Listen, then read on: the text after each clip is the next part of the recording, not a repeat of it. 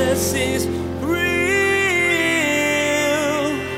There's power in your name. We find hope when we trust in your ways. We need you.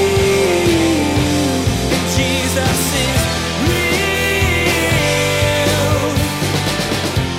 Each one of us need to keep or guard our hearts. Why?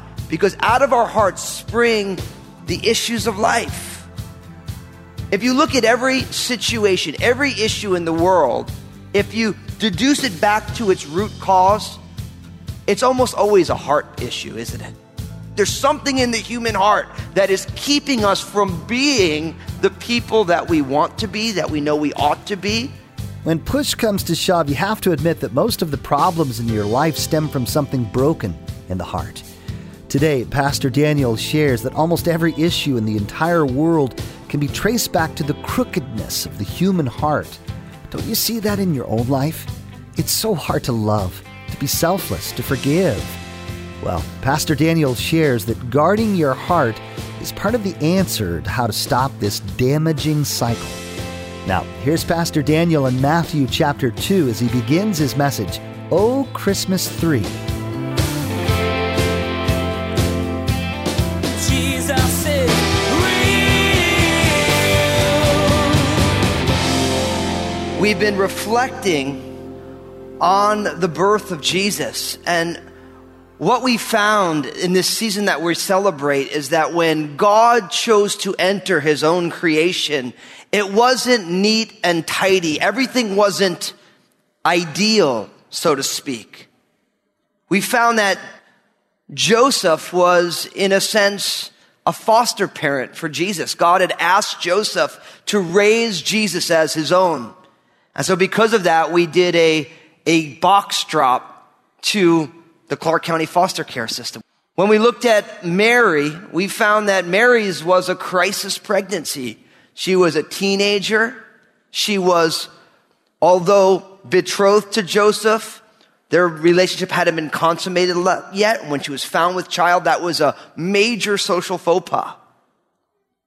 And we found that Mary has a crisis pregnancy, so we decided we wanted to bless Options 360, crisis pregnancy. And then we also saw that there was no room for Jesus and his parents at the local inn, that there was a housing crisis in Bethlehem. And because of that, we wanted to bless the hotel ministry, which is a ministry that we love to serve. So we had our congregation put together these gift boxes, which we delivered. We called it the Magi Project. From the wise men who we see in the Christmas story, who came bearing gifts to this crisis child, God with a human face, Jesus. And so today, we wanted to focus just for a few moments, real briefly, on the story of the wise men who are called the Magi. So I want you to open up your Bibles to Matthew chapter 2. Matthew chapter 2 on a message that I've entitled, Oh Christmas 3. Now I know when you probably saw it on things, you said, Oh Christmas 3. I mean, isn't it supposed to be Oh Christmas Tree? And it's 3 on purpose. It was a tongue-in-cheek way of focusing on something. Now, what we're going to find in this passage about the wise men, is that there's 3 series of 3s in it. That there's this three-peat, so to speak, of 3s. And the number 3 in the Bible it signifies either completion, unity, or perfection. When you think about the revelation of God in the Bible, it's one God in 3 persons.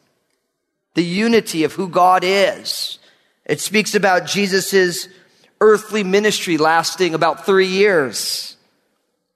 Many significant events in the Bible, including the resurrection of Jesus, happened on what? The 3rd day. And so what we're going to do is we're going to see 3 series of 3 that are specific to the story of the wise men, but also can be applied to all of us in different ways. So I'm going to read it to you. Matthew chapter 2. I'm going to take the first 12 verses.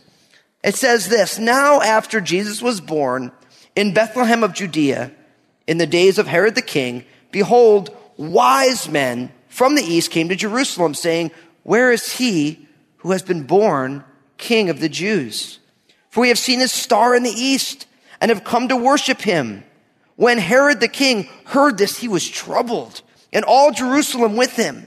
And when he had gathered all the chief priests and scribes of the people together, he inquired of them where the Christ was to be born. So they said to him, in Bethlehem of Judea, for thus it is written by the prophet, but you, Bethlehem, in the land of Judah, are not the least among the rulers of Judah, for out of you shall come a ruler who will shepherd my people Israel. Then Herod, when he had secretly called the wise men, determined from them what time the star appeared. And he sent them to Bethlehem and said, go and search carefully for the young child. And when you have found him, bring back word to me that I may come and worship him also. When they heard the king, they departed, and behold, the star which they had seen in the east went before them, till it came and stood over where the young child was. When they saw the star, they rejoiced with exceedingly great joy. And when they had come into the house, they saw the young child with Mary his mother, and fell down and worshipped him. And when they had opened their treasures, they presented gifts to him, gold, frankincense, and myrrh. Then being divinely warned in a dream that they should not return to Herod, they departed for their own country another way. Now, the first set of three that we see here in this story is that there's three different kinds of people. There's three different kinds of people here. And I'm going to unpack it for you. I'm going to give it to you all in the beginning, and then we'll take each one. There are three different types of people. There are those who are hostile to Jesus. There are those who are indifferent to Jesus. And then there are those who will worship Jesus. Three types of people.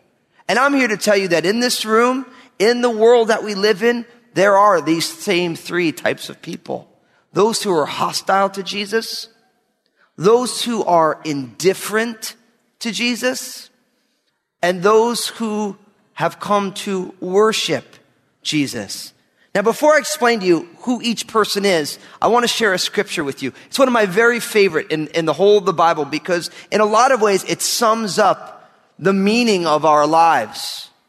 And it's Proverbs chapter 4, verse 23. It says it this way: keep your heart with all diligence, for out of it springs the issues of life. Keep your heart with all diligence, for out of it springs the issues of life. When you think about that verse, what it means is that we each one of us need to keep or guard our hearts. Why? Because out of our hearts spring the issues of life. If you look at every situation, every issue in the world, if you deduce it back to its root cause, it's almost always a heart issue, isn't it? There's something in the human heart that is keeping us from being the people that we want to be, that we know we ought to be, that we should be. It's a lack of compassion or love, a lack of wanting to involve ourselves in the life of other people, in the needs of the world. So when we think about these three types of people, it's important for us to not just think about thousands of years ago, but to think about us today, who we are and what we do. So first, those who are hostile to Jesus. In the story, King Herod is hostile to Jesus. This king, this ruler, is actively seeking to get rid of Jesus. Why? Because as a ruler, hearing that the King of the Jews was born and he was a ruler there in Israel, he's like, that child king is challenging my power structure. You find later in the Gospels that when the Magi, the wise men, don't go back to Herod, he actually actively persecutes children to try and do away with someone who will be a rival to his throne. There are many people today, and no doubt maybe people here today, who, when you look at your heart, there's a hostility to Jesus. Jesus is intimidating to your own personal power. And so you'd rather Jesus not exist. There's all sorts of people who will tell you why you shouldn't believe in Jesus. New York Times best-selling authors. Oh, Jesus. Let's get rid of Jesus. Let's pretend like he's not real. Let's do all these things. There's a hostility to Jesus. But that's a heart issue, isn't it? This was God's promised child. But yet Herod was still hostile. There was also those who were indifferent to Jesus. Now, in the account there, you know who was indifferent to Jesus? The chief priests and the scribes. The Magi come seeking Jesus, and they know where he's born, but they don't want to go meet him. There's many people, even here today, some of us find ourselves to be indifferent to Jesus. Now, it's interesting that in the account, the people who are the most indifferent to Jesus are actually the most religious people. Because they knew the scriptures. They knew that he was to be born in Bethlehem, and they heard that he was born. They're like, we know what the scriptures say, but we actually don't want to meet with Jesus. It's easy to use religion as a way to keep Jesus at an arm's length. Why? Because religion and the gospel of Jesus Christ are different from one another. Religion says, I obey God, therefore God accepts me. So I do all these good religious things, and now God is in my debt, and I'm supposed to get whatever I want. So we use religion to keep God away. But that's not the Christian gospel. The Christian gospel is not, I obey, therefore God accepts me. The Christian message is, I am accepted, therefore I respond to God by obeying what he wants. And when we realize we're accepted no matter what we do, now all of a sudden God's not in our debt. We just come and say, thank you. So in our story, the religious leaders were indifferent. They knew he was born. They just didn't want to go near him. But you know what's interesting? A lot of people are also indifferent to Jesus, not because they're religious. They're just spiritually apathetic. And I don't mean to be crude or rude, but some of us are just apathetic to Jesus. That we know that he's God, we know he was born, we know he died on the cross and rose again, but for whatever reason, it doesn't move our hearts at all. I mean, now think about this. Imagine if you had a life-threatening illness, you needed a heart transplant or a liver transplant. And somebody said, look, I'm willing to give up my life so that you may have life. Are you going to be indifferent to that person? Are you going to say, oh yeah, well, yeah, it's great, they died, but hey, I'm living, so cool, let's just go on. I don't think so, right? When somebody is willing to give up their life so that you may have life, that's going to impact your heart. You're going to spend the rest of your life saying, I need to live differently because somebody gave up everything so that I might be here. And that's why if you're here today, or maybe you're watching online and you're indifferent to Jesus, you got to say, God, why is my heart indifferent to Jesus? He gave up his life that I may have it, not only to give me an abundant life now, but to give me an everlasting life for all eternity. Not just, I give up my life now so I get heaven later. I get life now and later. It's the complete package. But we shouldn't be indifferent. But some of us find ourselves in that heart space today. And then third, those who've come to worship. And of course, the wise men, the Magi, they've come to worship Jesus. They're seeking after him. They won't stop until they find Jesus. And when they find Jesus, we find that they give him gifts. They lavish gifts upon Jesus. So I ask you today, where do you find yourself? Are you hostile? Are you indifferent? Or have you come to worship Jesus? There's three types of people. Now, not only is there three types of people, there's three types of revelation that we find in this passage. Three types of revelation. Now, the word revelation, You're going to love this. The word revelation in the Bible is the Greek word apocalypsis, which we get our word apocalypse from. Now, I know when you hear the word apocalypse, you think, thank God for Bruce Willis. Because if there's a meteor coming to the earth, thank God for Bruce Willis. He's going to get on a shuttle. He's going to go drop a nuke in that thing and he's going to save the day. When you think of apocalypsis, you think of the end of the world. But you know what the word apocalypsis actually means? It means to open a presence, to open a box to see what's inside.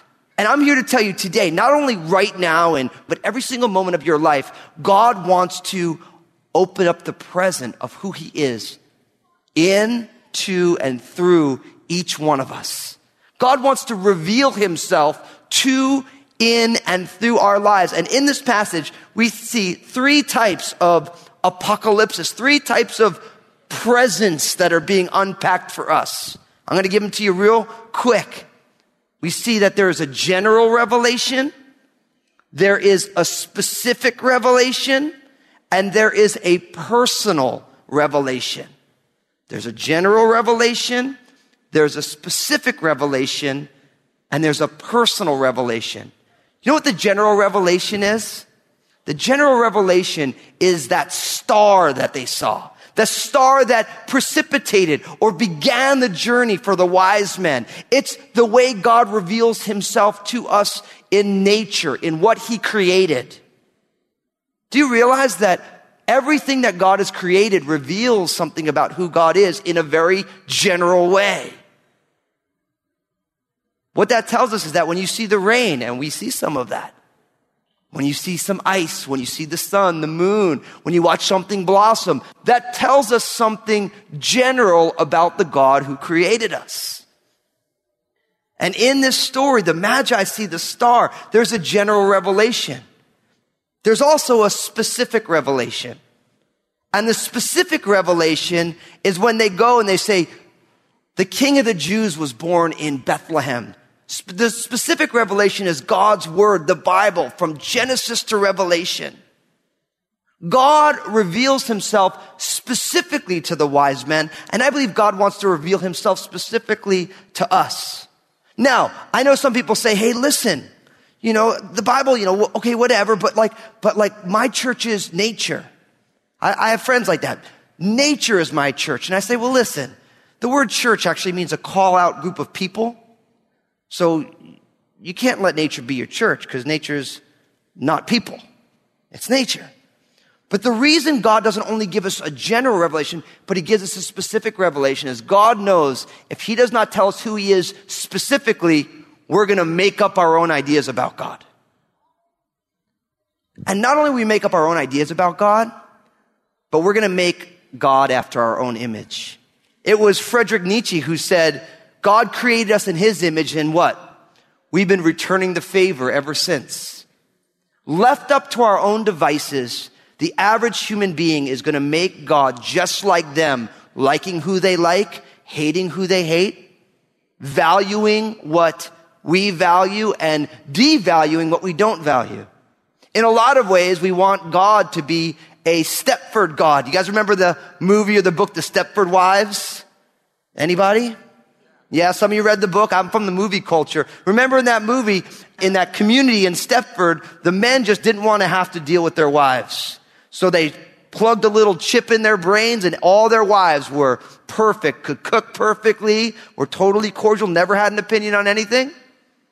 And all the guys said, amen, Merry Christmas.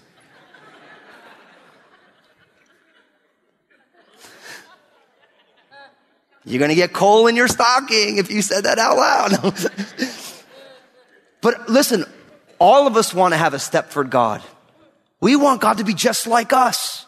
We want to be able to fortify what we value by saying, well, that's where God is at. And I'm here to tell you, God revealed himself to us specifically in the Bible to challenge all of our presuppositions about who God is and what God values.